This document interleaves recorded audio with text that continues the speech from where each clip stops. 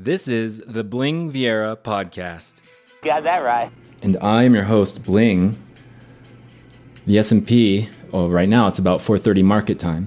The S&P 500 closed down 0.5% at 42,2370. The Russell 2000 closed down 0.4% at 2309, and Bitcoin is down 4% at 38,550.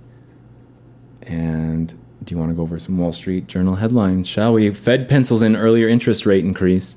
Washington Federal Reserve officials signaled they expect to raise interest rates by late 2023, sooner than they anticipated it back in March, as the economy recovers rapidly from the effects of the pandemic and inflation heats up.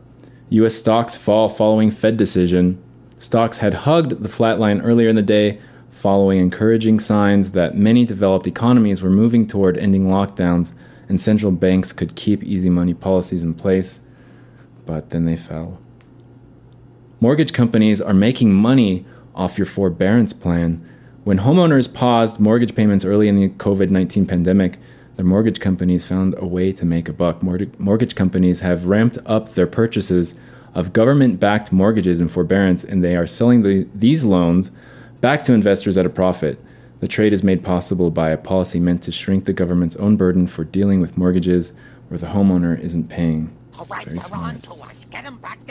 Wall Street banks warn their trading boom is over. For much of 2020 and through the first quarter of this year, the biggest U.S. banks posted blockbuster results from trading stocks and bonds and advising companies on deals. The Federal Reserve flooded the market with money. Companies raced to sell new debt and go public, and traders on Reddit and from big institutions moved those securities quickly. Banks at the middle of all of those transactions reap the rewards. Don't forget about... Yes, the banks are taking over. But don't forget about Chase's overdraft fees. Can't forget about that, because those make sense. GM raises electric car bet, will add more battery factories. General Motors Company is raising its investment in electric vehicles, the second boost in recent months, and pushing deeper into battery production, making it the latest global automaker to accelerate its transition to plug-in cars. If you're not driving an electric car yet, you're missing out, but it's already too late to say I told you so. Americans welcome back to Europe as COVID-19 restrictions ease. The European Union agreed to open the door to American tourists for the first time since the coronavirus pandemic began, giving a boost to the continent's crucial tourism industry and Americans' summer travel options. I will not be traveling to Europe this summer. Israel-Hamas tensions high as Gaza militants launch more flaming balloons. Tel Aviv, Palestinian militants in Gaza launched more flaming balloons into Israel on Wednesday as a new round of violence between Israel and Hamas entered a second day and threatened to trigger another conflict. You know, I was able to sit in on an interview today with two of the three co-founders of a business here in Utah, in Lehi, Utah, called Pesty. And it's a pretty intriguing business. I'll probably tell you more about that later when the time comes.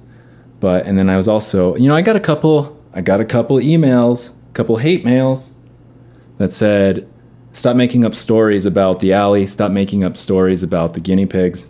Like, I'm not making this up, man. Now, maybe the chihuahuas and the kids, that might have not been a fair comparison, but it's pretty close. The guinea pigs, I don't know. Good luck, traders. Good luck, traders. I'll talk to you tonight. Take care. I'm telling you, there's an alley back here. On the way, you just come over here. It's like a little shortcut. Right? Okay. This is the Bling Vieira podcast.